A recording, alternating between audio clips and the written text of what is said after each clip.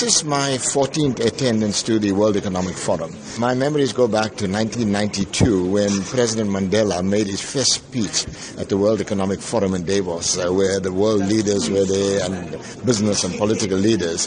And he credited his moving away from nationalization of mines was largely because of the interaction with the business community. And this is what happens with this World Economic Forum. We actually interact with business leaders, political leaders, where we can talk openly about the problems facing Africa.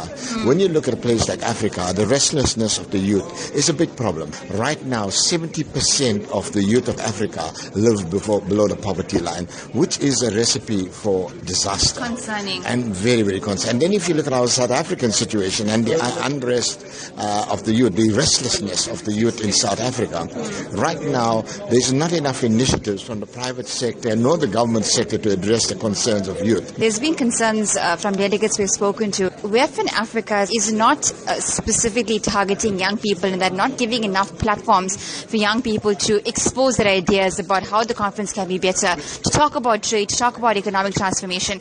Do you think that that is true?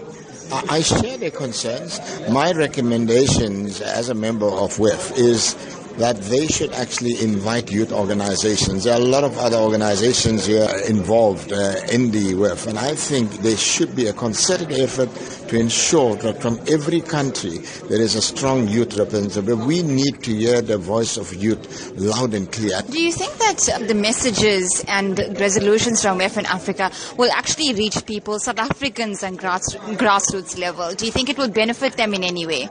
What happens here is that our president, and we got most of our cabinet ministers here at different sessions, and it is up to them to go out to their constituencies and carry the message, because it will be empty promises if our leadership comes to this WEF and talk bright ideas and listen and say they're going to do things and then they ignore it.